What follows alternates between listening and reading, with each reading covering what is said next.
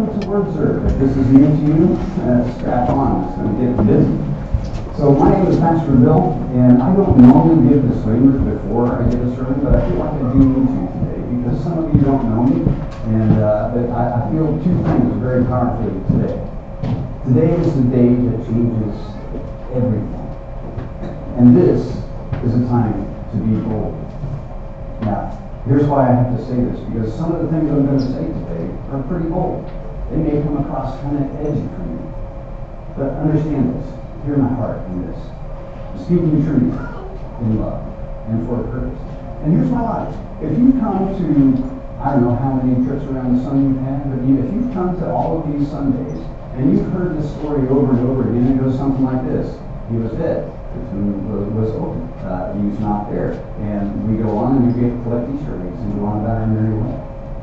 But there's more to the story than that. It's so much richer, so much deeper. So we found it a little bit this morning. So here's how we begin. We're doing this thing called Easter Sunday. You may have heard of it, but I want to ask a question. How many of you have like a favorite team?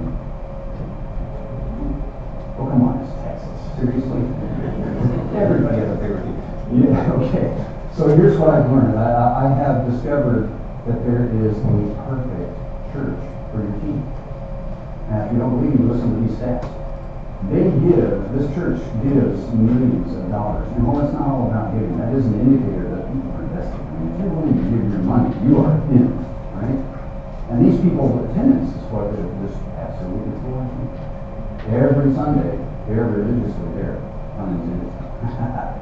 They are there, no matter what. And this church doesn't only meet on Sunday. Sometimes it meets during the week. Now, these people are so driven to be at these services that they will take time off from work to go to this church. Can you imagine? It gets better than that. Sometimes they even cheat and they call them sick. They're not sick. They just want to go to the service. And so they go to the service. In fact, they're so passionate about being there that if they can't be there, they'll call someone and say, hey, would you like to take my seat at this service? That's how passionate this church is. It is widespread, and it is very enthusiastic. I'm not going to lie. I'm really jealous. What's the church we're talking about? Of course, the church's horse. Am I lying? Right? I mean, we are invested in this. We spend millions and millions of dollars. If we can't be there, we will make sure someone is there in our space because we want them to experience that thing that is so unique. And that's why I'm questioning myself, why is it that people are all-stars? You got the guy that hung stars in the sky.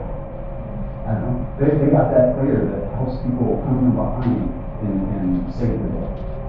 We got that player that comes from the grave and saves the world. Well, they have it. We don't. See what I'm saying? And I figured out what the problem is. The problem is, church, we don't have a good logo. That's the problem. We don't have a good logo. Think of your favorite team or look at the map and pick your own favorite. What are some of the most powerful, inspiring logos that you can imagine? Throw them out there. The Eagles. The Eagles. I knew it. I knew the Eagles were coming. Next gen. What was it? Oh, NDSU. Nice. The Bison. It's actually up there. Do you see it? So the Philadelphia Phillies. And so the Philadelphia Phillies. By the way, right below North Dakota is South Dakota, the Jackrabbits. I don't know if that's as inspiring. What other logos? Vikings. Yes. Chiefs. But you get the idea, right? There's symbols of power. There are things that you can get behind. We got birds of prey and predators and Vikings and warriors and braves and chiefs and all that stuff. They have great logos. What does the church have? Still lambs. Have you ever seen a professional sports team that has a lamb as their logo? No, I don't think I have. Now, rams, that's different. You put horns on them and get them angry looking. That's something you can get behind, but lambs? No, I'm sorry. It is better. Not just lambs. But because when we sing that song, see if you can fill in this line. This is going to be a fun experiment. We sing the song, worthy is the lamb. That was? That's not the lamb, it's the dead lamb. Put that on your mind. Right? No, nobody's going to follow the dead plan. It's just not inspiring. And yet that's our logo for the church. I'm convinced that that's why people aren't here and more enthused about what it is that we're doing. I'm convinced that's not engaging, and we're not willing to follow a dead plan. So we need to talk about how did this come about, and what can we do about it? Because while we, this is my proposed logo for Word Search, by the way. There will be t-shirts, there will be some merch that comes out, and get it online, and wear it proudly. Yeah, go Rams. Who's with me? One, great, thank you, Seth, I appreciate that. and like I said, if that's not bad enough, I want to give you this visual, because this is what people think of the church sometimes. It's not inspiring. Yeah. This is where we get a little bit serious for a second, because we need to look at why are we portrayed this way? What can we do about it? And what changes for us on this day that changes everything? And here we begin. How did it come about? When Jesus started his earthly ministry, he had his cousin introduce him. His cousin was John the Baptist, and he came to be baptized because that was part of the deal. And so as he comes to John to be baptized, what does John call him? The Lamb. Here it is, right here. The next day, John saw Jesus coming toward him and said, "Look, the Lamb of God who takes away the sins of the world." Go Lambs. Are you with me yet? This is the beginning, and this is how he chooses to announce his ministry. This is his marketing campaign. He leads with what? The Lamb. Inspiring? Are you inspired yet? You want to join the team? You want a little bit. I know you do. Right? Not so much. And then it gets better, because here's what this hope, this person who has met all these prophecies, grows and gets his following over the next 3 years, and he comes into Jerusalem, and people are expecting great things. We talked about that a couple of weeks ago. It's called Palm Sunday. It's a big deal. And then their hopes were shattered, because this person, the king, was not what they were expecting. This person did this as his culminating act of his ministry. This is the beginning, and this is the end of Jesus' ministry. When he had received the drink, Jesus said, "It is finished." With that, he bowed his head and gave up his spirit. Not exactly what they were hoping for. Not exactly the kind of leader I would want to get behind. Not something I would want to devote my life to, and I bet those original disciples were thinking, "My God, I'm getting this. I gave up everything to follow this guy. I gave up my business, right? I gave up my home. I had no place to lay my head. Oh, yes, the heaviness of good God. Let somebody's coming." So think about the gravity of this. And then think about the gravity of this day that changes everything. Because it was on this morning when the women got up. Isn't it always the women? I mean, let's hear it for a moment, right? The women are up, yes, there you go. The women are up wearing the Lamb logo, doing the thing. They're going to take care of the body of Jesus because it needs to be done. What did they encounter? Nothing. They encounter a person who is not clothed like a lamb, with a voice that doesn't sound like a lamb, saying, "Why are you seeking the living among the dead? Come and see where he lay. He is not here, he is risen." See, it turns out that the lamb was slain, but not for long. Now, maybe that's a little more inspiring, but it gets better than that. Because we're going to fast forward. We started at the beginning of Jesus' ministry. We went to the end of Jesus' ministry. Now let's go to the end of, time. Revelation chapter 5. And look at the condition that they find themselves in. This is, John writing the book of Revelation. He says this in his vision. "Then I saw in the right hand of him who sat on the throne a scroll with writing on both sides and sealed with 7 seals. And I saw a mighty angel proclaiming in a loud voice, 'Who is worthy to break the seals and open the scroll?' But no one in heaven, or on earth, or under the earth could open the scroll or even look inside. I wept and wept, because no one was found who was worthy to open the scroll or look inside." What's so magic about the scroll? The scroll contains 7 seals, and that scroll, when it was opened, pronounced God's judgment on the earth. Second point of feeling uncomfortable. Bill, I don't really like to talk about God's judgment. You know what? I don't either. Because I'm no saint. Thank God I had the blood of Christ, the blood of the slain lamb to cover that, but God's judgment makes me uncomfortable. But here's what happens if God's judgment does not happen. If God's judgment does not happen, evil wins. Evil reigns. There's no punishment. There's no justice. There's a world of chaos and anarchy. Who wants to sign up for that team? God's judgment is necessary. God is a God. God is a God who is a just God, but a loving God at the same time. Now, how can that be? That doesn't make any sense. So we weep. Who can open the scroll? Who can cause evil to stop winning? Who can cause evil to be called to justice? Who can create the kind of world that we want to live in? Lord is one. I continue. Then one of the elders said to me, "Do not weep. See, the Lion of the tribe of Judah, the root of David, has triumphed. He is able to open the scroll and its 7 seals."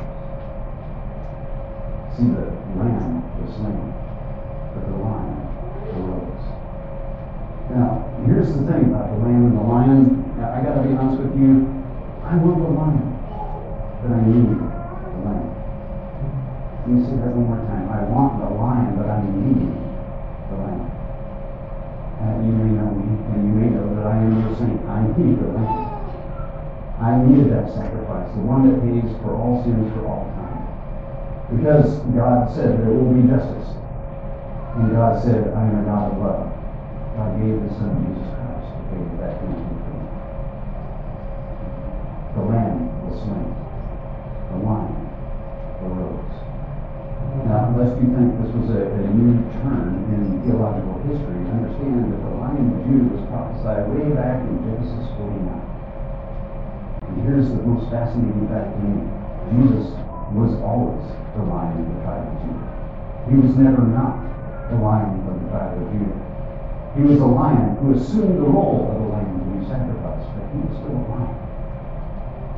Now that tells me something about my walk, because I would rather be a lion who can observe the role of the lamb than I would to be a lamb who tries to assume the role of a lion. What does that mean? Is this an excuse to be obnoxious and aggressive? Is this an excuse to go bludgeon people with the Word of God? Because as one of my seminary professors said, this makes an excellent sword, but a terrible cloak. No. I'm not talking about being aggressive. I'm not talking about being obnoxious. I'm talking about owning the fact that we serve the Lion of the tribe of Judah. What does the lion symbolize? Majesty. God forgive us when we don't take that majesty into account. God forgive us when we treat Him like just another good guy who was a great teacher. God forgive us when we annul the sacrifice that He went through, because it takes a lion to face bearing the weight of the sin of the world. The lion doesn't know any better. The lion knows and does it easily.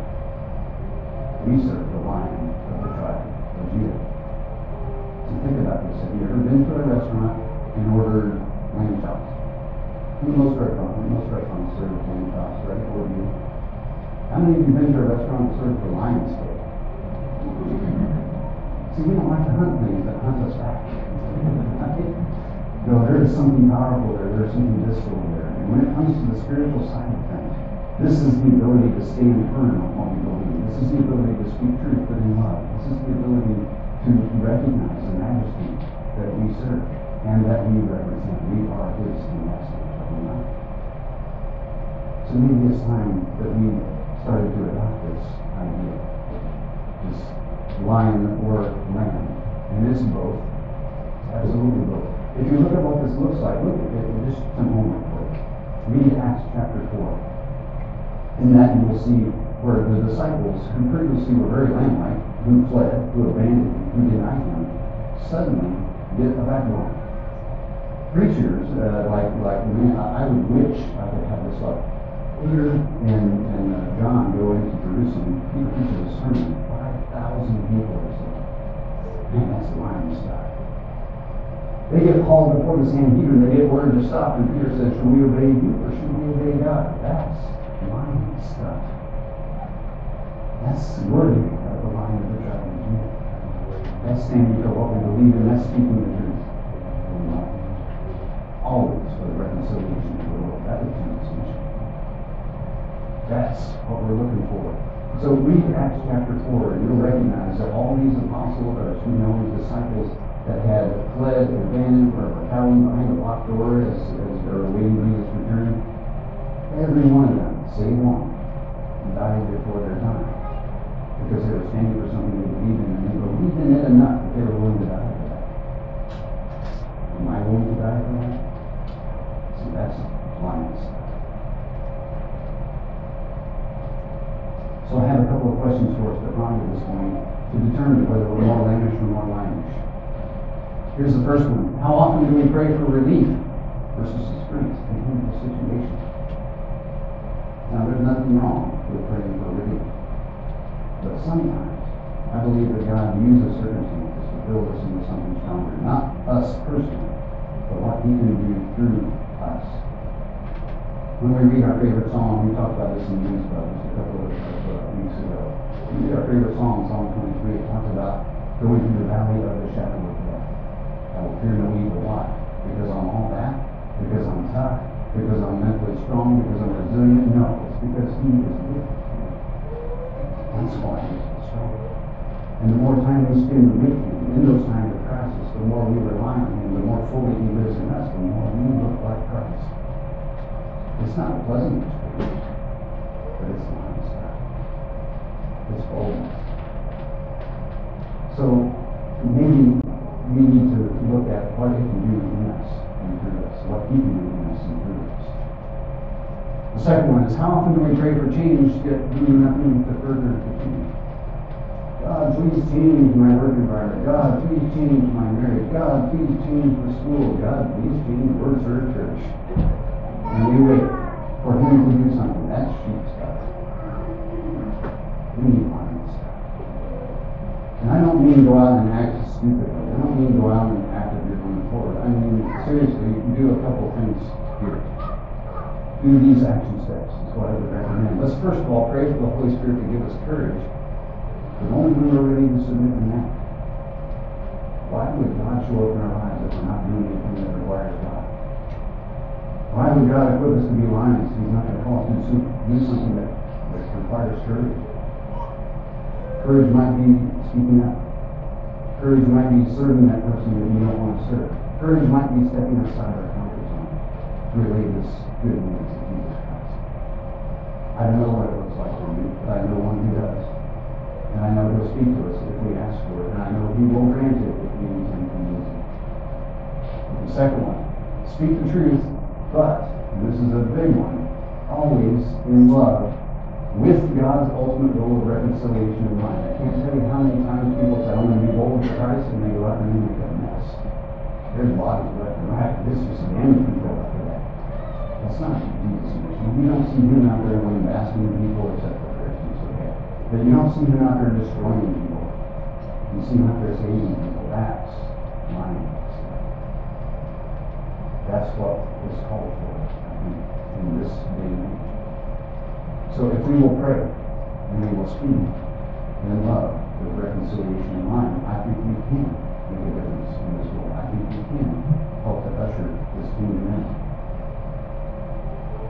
Why do I say all this? Because I feel that today is a day that changes everything. And I feel like today, in this day and age, there's a time for boldness. There's a time for lions. I hope that you will join us on that journey. I hope that you will recognize that while we meet the Lamb, we also meet the Lion. The two are inseparable. And as we are forgiven through the blood of the Lamb, let us live with the dignity, the courage, and the power of the Lion. For His glory. Will you pray with me? Lord, thank you for Jesus Christ, the Lion and the Lamb. I thank you for His willingness to lay down His life and everything that He had to give us a shot at the freedom that we now experience. Freedom from sin, from power and death. Freedom to have a life eternal in Your presence. Freedom to speak truth and love. Freedom from all the things that weigh us down. God, let us set those things aside this morning.